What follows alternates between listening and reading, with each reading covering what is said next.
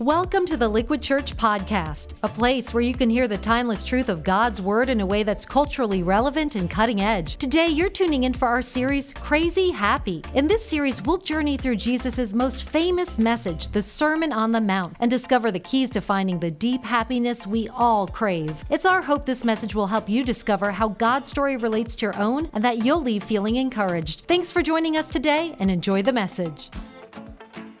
Does your world feel like it's upside down? What would it take to make you truly happy? Is it simply about having a good job, a big house, losing 10 pounds, or being in a fulfilling relationship? Did you know that God wants you to be happy? Not the world's version of happiness. What if it's not about the contents of your bank account, but the contents of your heart? What if it's not about what you can do, but what God can do through you? God wants you to have a blessed life. God wants you to be crazy happy. All right, well, happy May, everybody. Hey, let's give a big welcome to all our live locations. Everybody at Church Online, great to see you guys. Welcome to Liquid.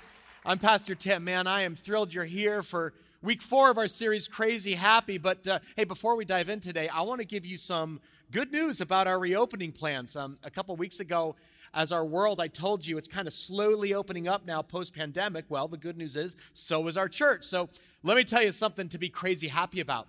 This weekend in Morris County, we launched a third service to welcome more guests live in person and a few more kids in the building, because today we opened up our Liquid Family environment for kids and students of our faithful Dream Team volunteers. Let's hear it for them. Grateful for you guys. We are field testing all new check-in and safety protocols, and assuming all goes well this month, in June, we're going to reopen Liquid Family for everyone at our broadcast campus. And what we're doing is we're reopening family ministry in stages throughout the spring and summer, so parents don't worry. It's coming soon to a campus near you. Now, this is all part of a much larger plan to reopen and relaunch all 7 Liquid campuses this summer and fall. It's part of a special season we're calling, wait for it, Homecoming. Now, how many of you have heard of that idea of homecoming? Show of hands, okay? Homecoming is a tradition we're all kind of familiar with, right? I mean, if you think back to high school or college, there was, right, homecoming weekend. It's kind of like a family reunion, right? Friends and family have been apart for a while, kind of get back together. Well, I really believe, guys, after 13 months of COVID, it's time for a reunion at Liquid Church. Amen? Make some noise if you agree. So here's 3 things you need to know about our homecoming season. First, this spring and summer, every campus will be hosting what we're calling pop-up parties. So if you're ready to kind of shake off the isolation of pandemic life and you want to get plugged back in, man, to church in person, let me personally invite you to join us for pop-up parties at your campus. There's small gatherings, we play games, we enjoy some good conversation. You can explore how to use your gifts to serve others. And can I just say as your pastor, guys, this is so healthy for your soul, okay? We want to welcome you home in person. Secondly, we need to give a shout out to our Dream Teamers at every campus. I just love you. And have I told you lately I love you? I really do. We so appreciate you. And so every campus is hosting a worship night unplugged just for you this spring and summer. Now, this is a BYOC event. That's bring your own chair, because we're going to worship outdoors and under the stars. But you bring your whole family with you. Newcomers are welcome, whoever wants to join a Dream Team. And then finally, if you're like, man, this sounds fun, but where are the dates and the details for these pop-up parties and worship nights? You know, what we just created, I'm so proud of our team. We're launching a new homecoming hub on our website just for you. Check this out.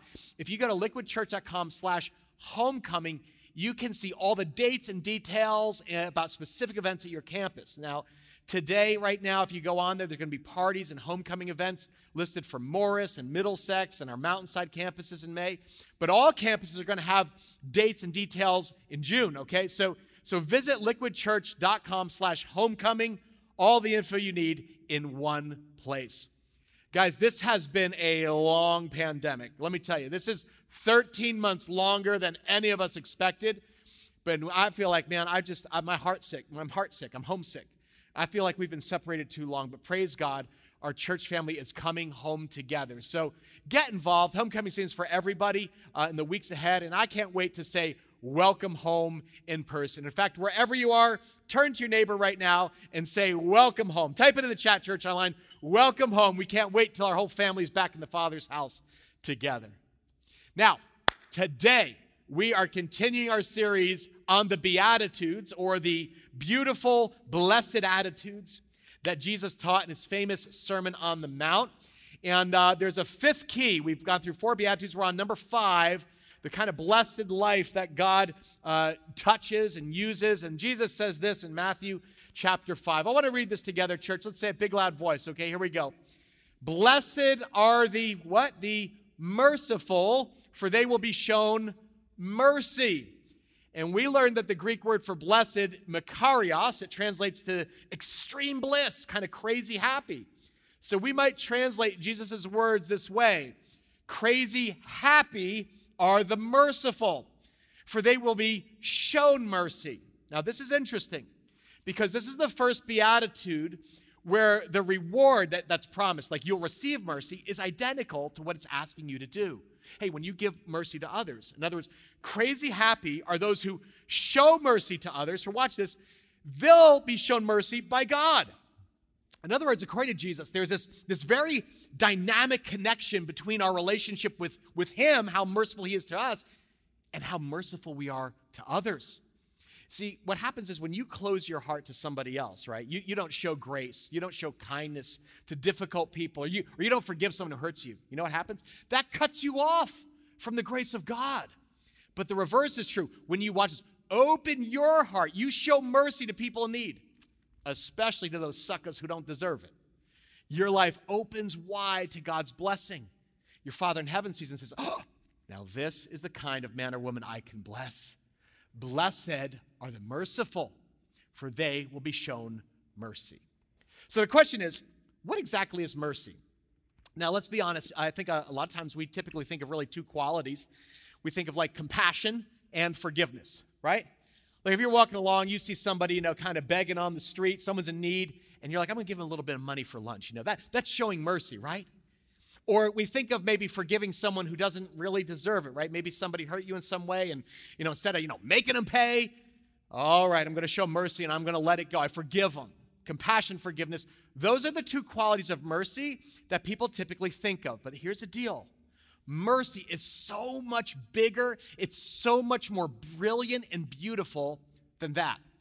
Let me invite you to picture it like a diamond. Can everybody see this? I'm going to hold this up. It's a pretty big one here.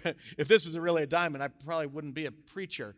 I'd be doing something else. But a diamond is, right, brilliant. Obviously, this is cut for fire. And here's the thing about a diamond. It's multifaceted. Do you know what that means? It's got like different faces. And depending how you hold it up, you look at this, each one reveals deeper brilliance. Well, this one has 5 facets or faces. And this is beatitude number 5. Blessed are the merciful. And what I want to teach you right now are the 5 facets of mercy in a message I'm calling Mercy Me. Because I guarantee if you will show mercy to others in your life, you will experience God's blessing in yours, in your family, in your work, your relationships. You'll say, man, mercy me. As I gave mercy to others, God lavished mercy on me. Everybody say mercy me. Come on. Mercy me. Here's how you get it from God. Now, this is a very super practical teaching. We're going to go through God's word. And the first facet of showing mercy is this. If you want to show mercy this week, here's number 1. It's not real sexy. It's super practical. You need to be patient with people's quirks. Anybody got a quirky person in their life? Anybody? Okay, don't point at them. Okay, that's one way to show mercy is to be patient with their quirks, the people you love, their idiosyncrasies, their odd behavior, their annoying habits. You know what I'm talking about, right? Like it's the person who clips their toenails and leaves them in the sink or on the night table. Isn't that nice? Oh, you know right, what that person is? Or maybe it's the teenager who's constantly pouring cereal but can never seem to put the box away. There's like this milk and cereal trail all over your kitchen.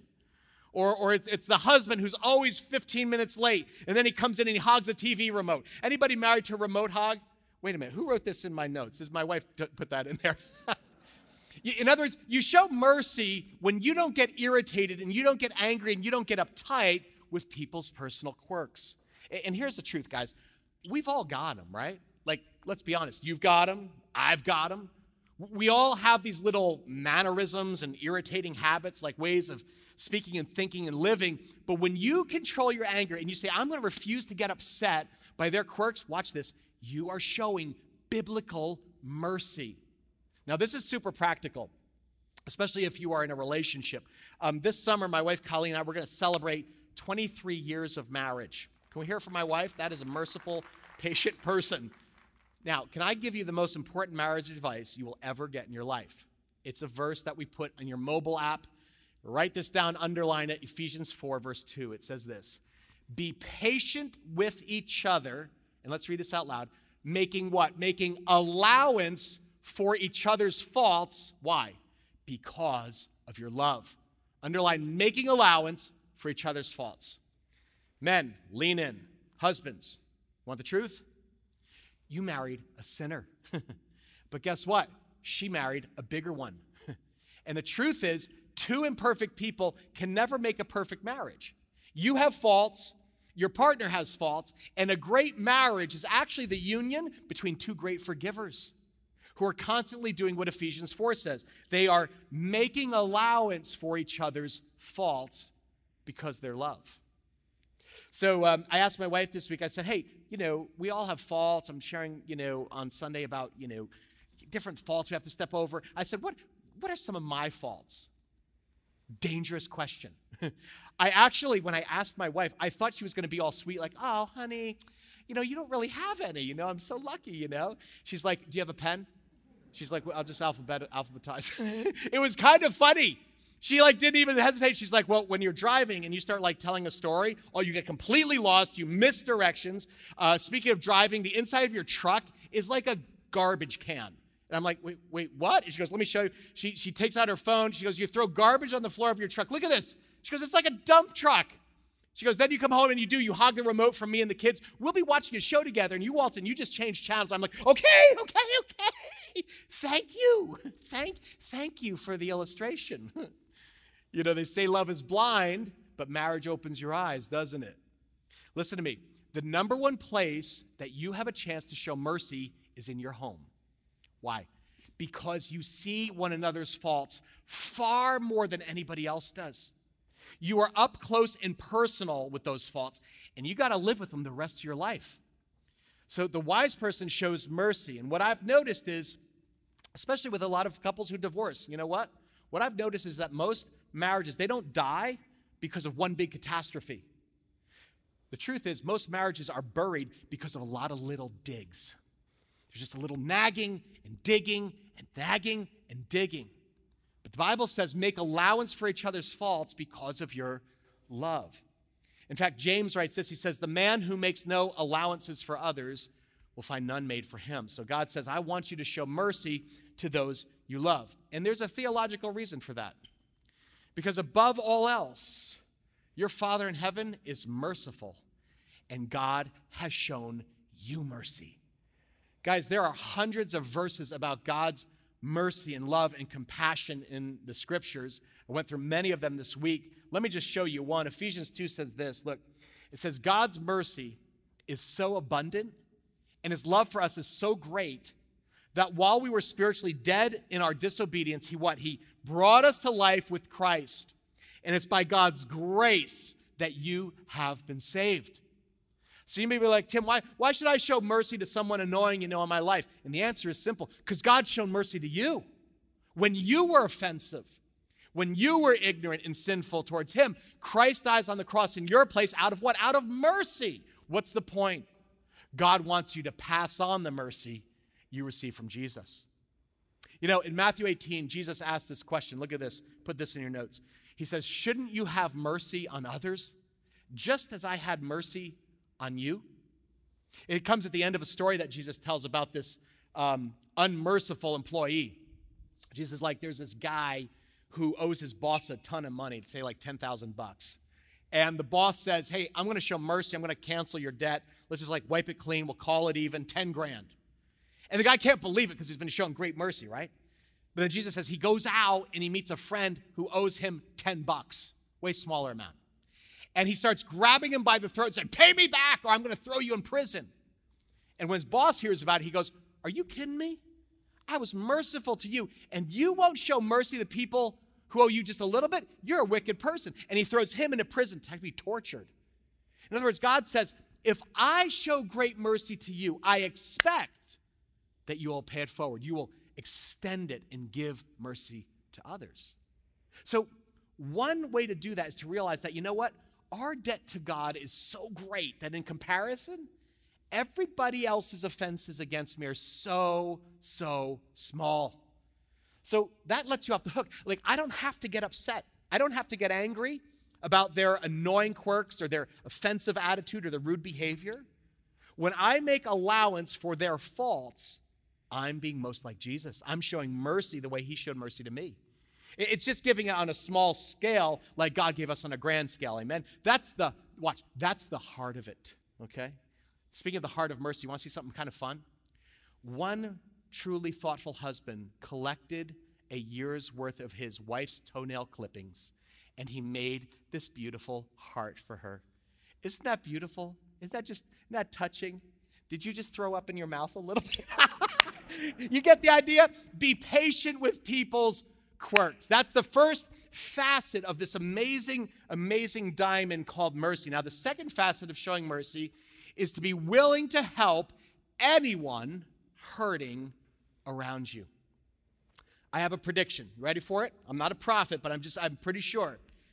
I can almost promise that this week, God is going to put a person in your path, somebody who's hurting and needs help, as a test for you. In other words, whenever I preach on mercy, God typically tests me the following week, and I know he's going to test you. And you're going to see someone who needs help, and it's going to be like, will you stop and show mercy, or will you be too busy to care? Because if you care, you'll be aware. You actually stop and help and show mercy. You know, Jesus told the story of the Good Samaritan to make the point about helping the hurting around you. Like, that's the essence of mercy. And a guy came to Jesus one day, and he said, hey, what's the most important command in the Bible? He's like, Jesus, I'm in a rush. I don't read the whole Bible. Just give me the TED Talk. He said, what matters most to God? And Jesus says, oh, that's easy. It's really two things. Love God with all your heart, and love who else? Your neighbor as yourself. It's a whole Bible in a nutshell. Now, it turns out the guy was a lawyer, so he kind of wants to wiggle out of it. He says, well, love my neighbor as my... Well, who exactly is my neighbor? And Jesus says, let me tell you a story. And, of course, he tells the famous story of the Good Samaritan. You know it. A guy's walking down the road to Jericho, and he's robbed and beaten, left for dead on the side of the road. And three guys pass by, and two of them step over him, cross the street, do nothing. But then the third guy is of a totally other race, totally other culture, religion. But he stops, and he helps the man. He actually puts him on his donkey, dresses his wounds, nurses him back to health, takes him to an inn, and actually checks him in and pays the bill for the guy. He says, if he has any other bills, I'll pay for that too. Basically gives him health care. And Jesus looks at the lawyer and he says, now in that story, who is my neighbor? Jesus says this, which of these three do you think was a neighbor to the guy who fell into the hands of robbers? The expert in the law replied, the one who had what? Say it together, church. Had mercy on him. And Jesus told him, go and do likewise. Guys, the truth is you can't love God and your neighbor without being merciful, without helping those around you who God puts in your path who are hurting. Again, I'm not a prophet. I'm just making a prediction. I can almost tell you this week, I believe God is going to intentionally put in your path somebody who needs help to see if you're just going to be a hearer of the word or a doer. You're going to see somebody who has a physical need or a financial need, or maybe they have some emotional need that they can't meet themselves, and God's going to put them in your path and say, hey, will you actually extend mercy, or are you going to walk around them, step over, pretend I didn't really see that, and hope somebody else will help them? Guys, this is so practical. It is the central key to the blessed life. When you show mercy to them, watch as God showers mercy on you. You know, a couple of weeks ago after the service, we were talking here at Liquid with a single friend who was getting her vaccine shot, and she had an appointment, and she knows how to drive, but she was like really worried about going by herself to get her vaccine shot. And she doesn't have a fear of COVID. She's like, I have a fear of needles. Anybody else hate needles? Okay. Like a big deal for her. Okay. And so my wife, Colleen, actually texted her and she's like, would you like me to go with you? And she's just like, would you be willing to? And Colleen's like, how about I drive you? I'll pick you up and I'll take you. And our friend, she was like overjoyed. I said, how'd it go, honey? And she said that she was literally praying that God would help her. And then my wife texted. But here's the thing. When my wife put her address into the GPS, she realized it was 90 minutes away just to pick her up. And then it was another half hour to the appointment. And so also my wife realized, I'm going to have to get up at 5:30 a.m. to pick up my friend, drive her to the site, wait with her, drive her back. Basically, it's going to take half the day. You know what my wife said? She said, are you kidding me? She goes, I am so glad God gave me this chance to help her.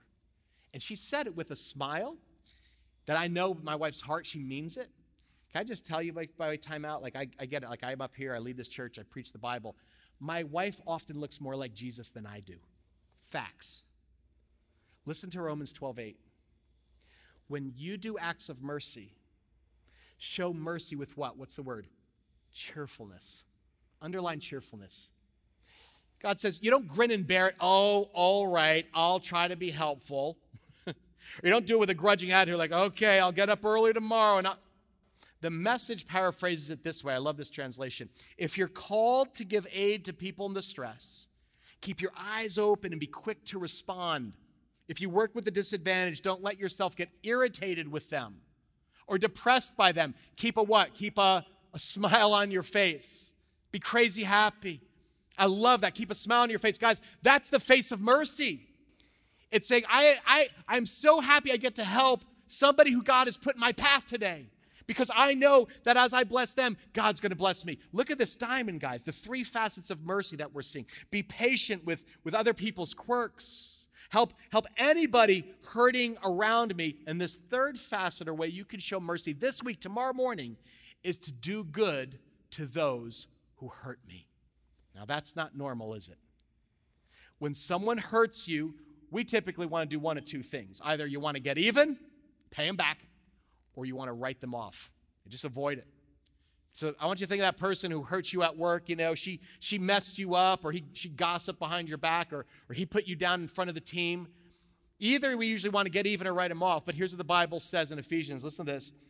Don't get bitter or angry or use harsh words that hurt each other. Don't yell at one another or curse or ever be what? Be rude. Instead, be kind and, here it is, merciful and forgive others, just as God forgave you because of Christ. Notice how the Bible contrasts 6 very worldly responses, right? Like the Bible's like so realistic. It's like, here's what people do when they get hurt. They get bitter. They get pissed. They use harsh words. They get rude. See, I just used a rude word back there. That's the way the world responds to offense. They yell back. They accuse. You don't believe me? Just watch cable news. Go post something political on Facebook. See what mercy there is, what civility is. It's completely absent from society today. The Bible says when someone hurts you, be kind and merciful and forgive others just as God forgave you because of Christ. See, if you boil it down, guys, think of it this way. Mercy is giving people what they need, not what they deserve. That's what mercy is. It's giving people what they need, not what they deserve. Why? Because that's what God did with you by sending Christ. So we don't get what we deserve. Listen to me. If I got what I deserve from God, I wouldn't be sitting here. I'd be dead. I wouldn't even be alive. But the Bible says, don't just forgive people who hurt you. I want you to do good to them. You have the Holy Spirit in you now. Jesus expands on this. Look at this. He says, love your enemies. He says, do good to them. So it's not just like don't do anything bad. Do good to them and lend to them without expecting to get anything back. What? Why would I do that? Watch the boomerang. Then your reward will be great, and you will be children of the Most High. You'll most look like your daddy, because God is kind to who? The ungrateful and the wicked. Jesus says, be merciful just as your Father is merciful, full of mercy. So understand, when you bless someone who's hurt you, you look like Jesus the most in that moment. You're most like your Abba Daddy who's merciful. So here's a question for you to suck on right now. You ready? Who's hurt you most recently in life? I want you to think about that. I'm going to leave that question up for a few seconds. Who's hurt you the most recently in life? Can you think of them? Picture their face, their initials. That's the person in your life who needs your mercy the most. Guys, you probably heard me say this before. It's not profound, but it's true. Hurt people hurt what? People. Hurt people hurt people. In other words, the person who hurt you the most needs a massive injection of mercy. Your mercy. God says it's the key to being crazy happy. Because when you hold on to that grudge, you refuse to forgive. Listen, you ain't getting even. You're just making yourself miserable, not crazy happy. If somebody hurts you, watch. If somebody hurts you, yeah, and you get even, it puts you on the same level morally. You're no better than they are. But if you bless them, you do good to them, you are actually above them morally. Love your enemies, do good to them, then your reward will be great. You'll be children of the Most High because God's kind to the ungrateful and the wicked. Be merciful, just like your Father's merciful. You are never more like your Father in heaven when you forgive someone who's hurt you. You know, there's a famous story about Abraham Lincoln. After the Civil War, the southern states were defeated by the North about 150 years ago. And President Lincoln spoke to a crowd in Washington from the balcony of the White House. And Lincoln was laying out his plan for Reconstruction. At the end of his speech, a famous senator from Iowa, I think this was James Harlan, he yelled out at Lincoln, he said, "What do we do with the rebels?" In other words, what do we do with the enemy, the Confederates, who started the whole war in the first place? And the crowd was very unmerciful. They actually started shouting back, "Hang them, hang them, hang them." And what's interesting in this famous story is that Lincoln's youngest son, Tad, he was about 11 years old at the time, he was staying next to his father. And he looked up at his dad, he said, "No, Papa, no, don't hang them. Hang on to them." And Lincoln said, "That's it. My son has the answer. We're not going to hang them. We're going to hang on to them. My enemies are going to become my friends, my brothers and sisters." That, my friends, is mercy. That is why Lincoln was one of our greatest presidents. Do you see the beauty, the brilliance, the depth of the facets of mercy? It's beautiful. Do good to those who hurt me, and you'll be a child of God. Now, this fourth facet is related, and this is really important because a lot of us are under attack. It's be kind to those who offend me. You know, I think it goes right without saying right now that cultural attacks on Christians are going up. Have you noticed? It's increasing, okay?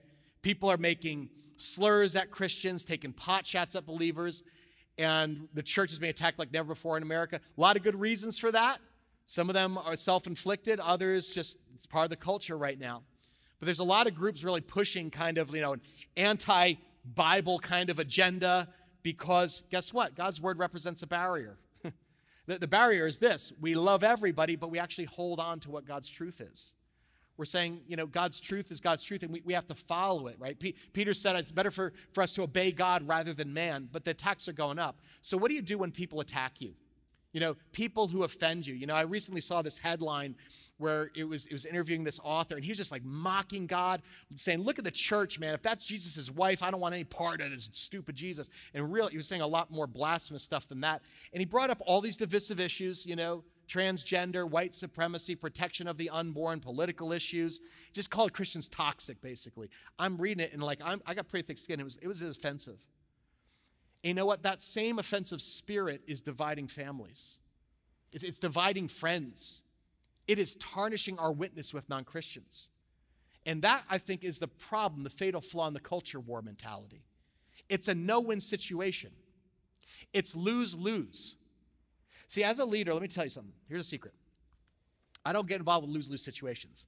I am looking for win-win situations. And anytime you're in a conflict with somebody and they offend you, you have a decision to make. Do I want to win the argument, or do I want to win them to Christ? Leave this up. These are the stakes. Do you want to win the argument, or do you want to win them to Christ? The reality is you never get your point across by being cross. You can't argue somebody into the kingdom of God. Think of it this way. You're never persuasive when you're abrasive. You've got to say, you know what? I'm actually more interested at a higher level, operating the kingdom. I'm more interested in winning them to Christ than winning the argument. Let me give you an example of what can happen when you're kind to somebody who's offensive to you.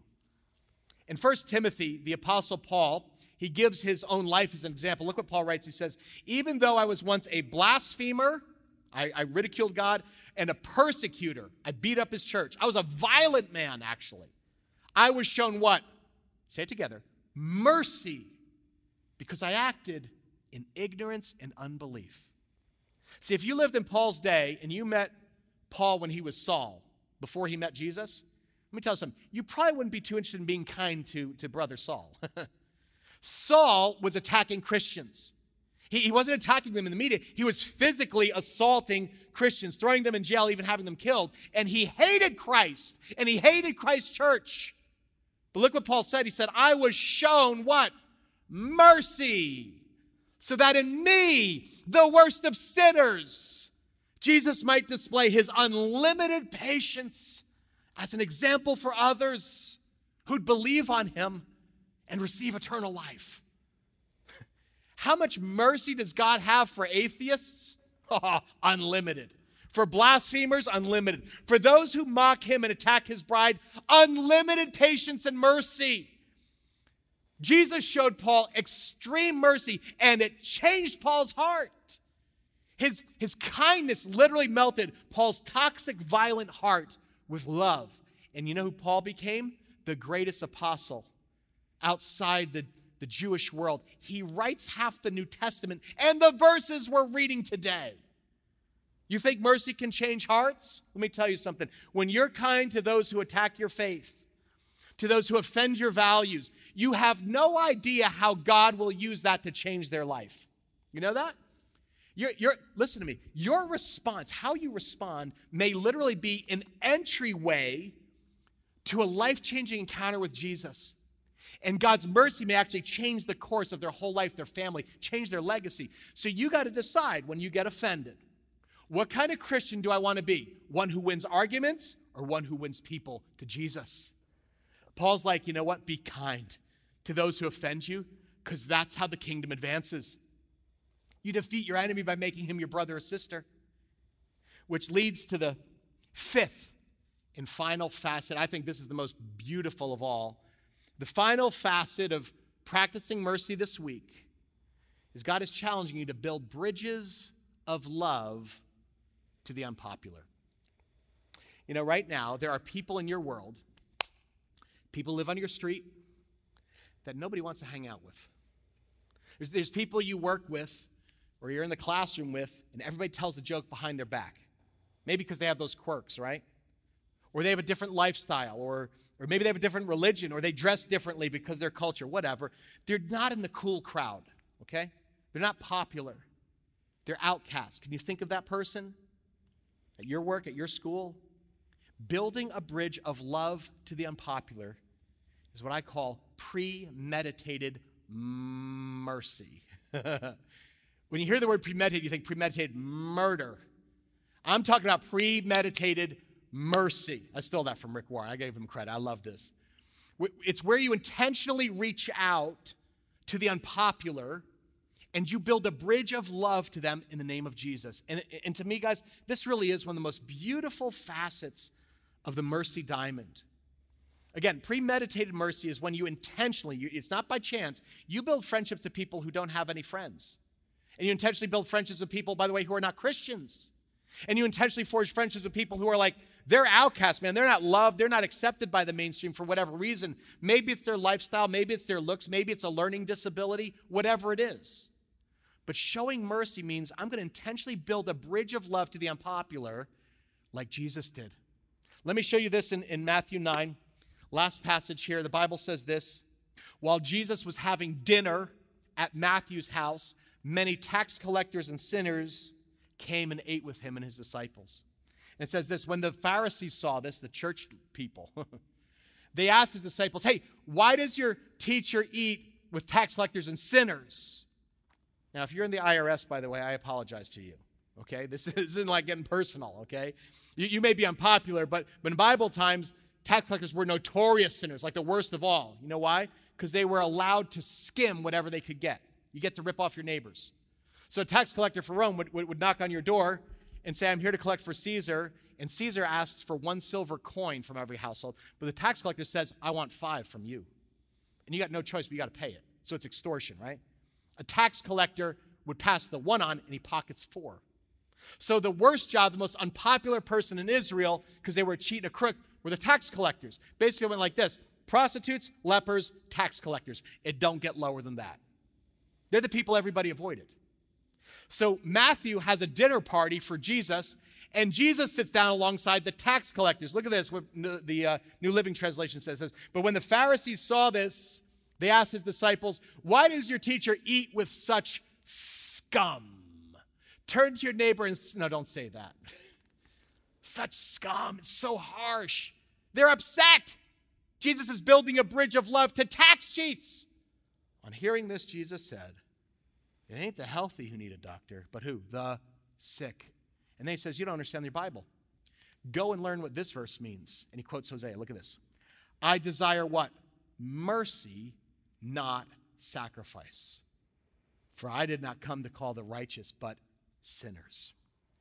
In other words, Jesus is quoting Hosea 6:6, and he's like, why do I have a party with the sinners? Because you don't understand what God wants. God desires mercy, not sacrifice. In other words, you can't go to church and worship and sing Hillsong and you treat people like dirt. My Father wants a soft heart, not a legalistic, judgmental one for broken people. And the Pharisees didn't like it because they thought mercy, again, it's just forgiving people and being kind to the poor. And Jesus says, no, mercy includes building bridges to love to the unpopular. He says, I am intentionally going to party with people that ain't nobody want to hang out with. The sick, the sinful, the fringe. Why? Because I understand mercy and you don't. He says, go learn what Hosea 6 means. I desire mercy, not sacrifice. That's what God's looking for. Why does God want you to build a bridge of love to unpopular people in your world, especially unbelievers? Because you can't win your enemies to Christ. You only win your friends. And before somebody accepts Jesus as their friend, they want to know, will you be my friend? Long before people come to Christ, they come to you, his disciple. And you can't win an enemy to Christ. You have to be a friend to sinners first. That's an act of premeditated mercy. So here's my question. Ready? When was the last time you invited a non-Christian out to lunch or coffee or had in your house for dinner? Have you recently shared a meal with any notorious sinners besides yourself? Because this is where the rubber meets the road, guys. Let me ask you this. Those of you who are long-time like church people, do you even have any close non-Christian friends? Because if you don't, you're not like Jesus. The problem is, what I've found is the longer you're a Christian, the more you hang out in church, the less you tend to hang out with non-believing people. You have a lot of Christian friends, but no non-Christian friends.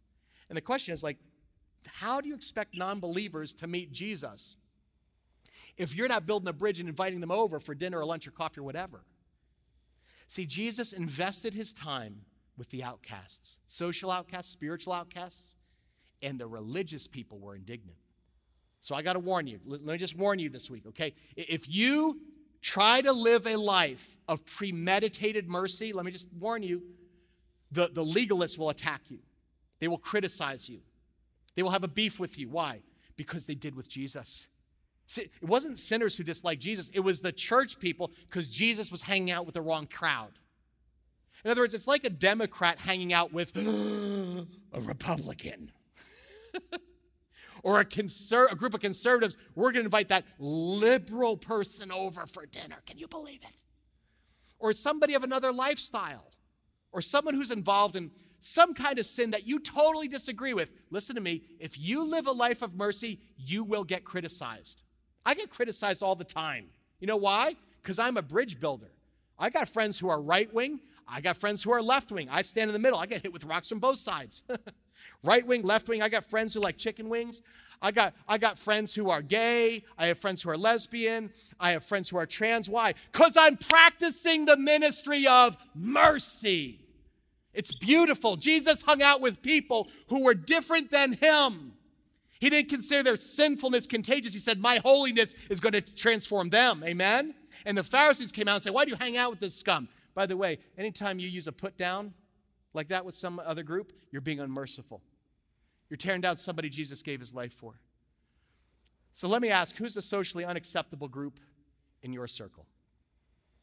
Jesus wasn't afraid of guilt by association because he knew who he was. He didn't need the approval of Pharisees. He knew exactly who he was, and he knew his mission to seek and to save that which is lost. And if you know who you are, you won't need the approval, okay, of critics who set themselves up as judge and jury on your life. You actually do what Jesus did. You'll go to have parties with people so you can share the love of Christ and show God's mercy to them.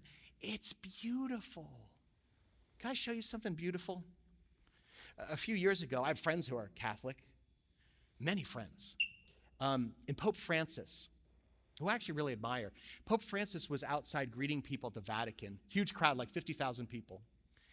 And suddenly the crowd kind of parted as this man with a horrible disease came forward. This is his picture, hard to look at. His name is Vinicio Riva. It's a genetic disease. It's called neurofibromatosis. It covers him with thousands of painful tumors all over his face and body, just these, and they bleed from head to toe. Painful, painful life. And the crowd at the Vatican literally like backed away because like no one wanted to touch him. But the moment Pope Francis saw him, he moved towards him, opened his arms, and embraced him and kissed him all over his head and his face. That, my friends, is mercy. That photo makes me weep when I look at it. That photo went viral on social media. Somebody tweeted, I'm an atheist, but the more I hear about Pope Francis, the more I like him. Why? Because mercy is beautiful, and it is brilliant, and it is a powerful reflection of Jesus' love for the unlovable. And after that photo went viral, Pope Francis actually tweeted a prayer. He said, Lord, teach us to step outside ourselves. Teach us to go out into the streets and manifest your mercy. So this week I want to dare you to do something kind of risky. Just going to tell you, buckle up. I'm going to dare you, double dog dare you. As your pastor, I dare you to commit one act of premeditated mercy this week. With any of these 5 facets we looked at today, how can you be merciful this week, biblically merciful? First, we said be patient with people's quirks. I want you right now to write down the initials of somebody in your life, family member, friend, who has those irritating quirks that God's calling you to be patient with this week. Nobody's going to know. Just write down their initials or put it in your head. Who is God calling you to be patient with their quirks this week? Second facet, help anyone hurting around me. I predicted God's going to put somebody in your path this week who needs your help. Maybe it's a ride to the doctor. They need financial help or emotional support. Are you too busy to stop? Or will you get personally involved and extend mercy? Third facet, do good to those who hurt me. Who has hurt you recently that you can bless? You can actually offer forgiveness and go beyond. I'm going to do good to them. Think of their face, write their initials. Jesus wants you to minister mercy this week. Fourth, be kind to those who offend me. Who offends you? Don't point to them. Maybe it's a coworker. Maybe it's somebody close to you, a family member. Maybe it's a politician. You don't even know them. Just write down their name. Who offends you that God wants you to start praying for? If they're close enough, you can actually extend kindness this week. And finally, fifth challenge, build bridges of love to the unpopular. Who is that outcast in your world? That Jesus says, I want you to build a bridge of mercy to them. Who's that unpopular person at work or school? Maybe here at church, anywhere. Maybe it's a non-Christian you could actually invite for a lunch, just like Matthew did. Invite them to a party and invite them to church. You know what they'll say? They'll say, mercy me. Why are you doing this? And you say, blessed are the merciful, for they will be shown mercy. Amen? Can I add this? Maybe you're the one who needs mercy most today. I realize there are people here, or you might be watching online, and you've actually never accepted God's mercy to you. Let me tell you something. People always say, Tim, this might be going a little bit far. Does mercy go too far? Listen to me. On the cross, Jesus was over the top merciful. He stretched out his arms and he said, Father, forgive him, forgive her. She doesn't know what she's doing. The cross is the most over-the-top display of mercy ever. And Jesus let his enemies beat him and whip him and spit on him and crunch a crown of thorns in his head. And he never struck back. One reason, mercy. As broken people, we're all responsible for that. Like Paul said, we were ignorant and unaware what we were doing. And Jesus prayed, Father, forgive them. Let me tell you something. That's the mercy you can receive from God today. And you need to receive it today. The Bible says in Titus 3:5 that God saved us not because of the righteous things we had done, but because, let's read it together, but because of his, louder church, because of his mercy. If you haven't received the mercy of God, you got to do that right now. So let's bow our heads for prayer and just ask God for it. Jesus, thank you for your crystal clear teaching, your blessing. You said, blessed are the merciful, for they will be shown mercy. Father, you are opening the gates of heaven right now and literally pouring out your mercy. And we can't give to others what we haven't received ourselves. So we come to you with open hands to receive your mercy, your compassion, your forgiveness. Give us what we need, not what we deserve. And that's salvation. If you've never received God's mercy before, you can simply say, God, be merciful to me, a sinner. Just say that in your heart. God, be merciful to me, a sinner. Forgive my sins. They're many. I turn from them and I ask for your forgiveness. Forgive me. Renew a right heart in me and pour your mercy into my life. Father, I pray for those who are receiving that gift, that you would birth them again, a new spirit in them, the Spirit of Jesus, and they will be your instrument of mercy in this broken world. Father, I pray right now for everybody who are listening online at campuses, surprise us tomorrow by putting somebody in our path who needs mercy. Lord, we ask that we would do good, not to bring glory to ourselves, but so that Jesus gets all the glory. Let us serve with his humility. In his name I pray. Everybody said together, amen. God bless you guys. Thank you for joining us today. If you want to check out Liquid Church for a weekend service, small group outreach, or clean water trip, you can find out more about us online at liquidchurch.com. And if you enjoyed the podcast, go ahead and subscribe or share it with your friends. Thanks again for listening.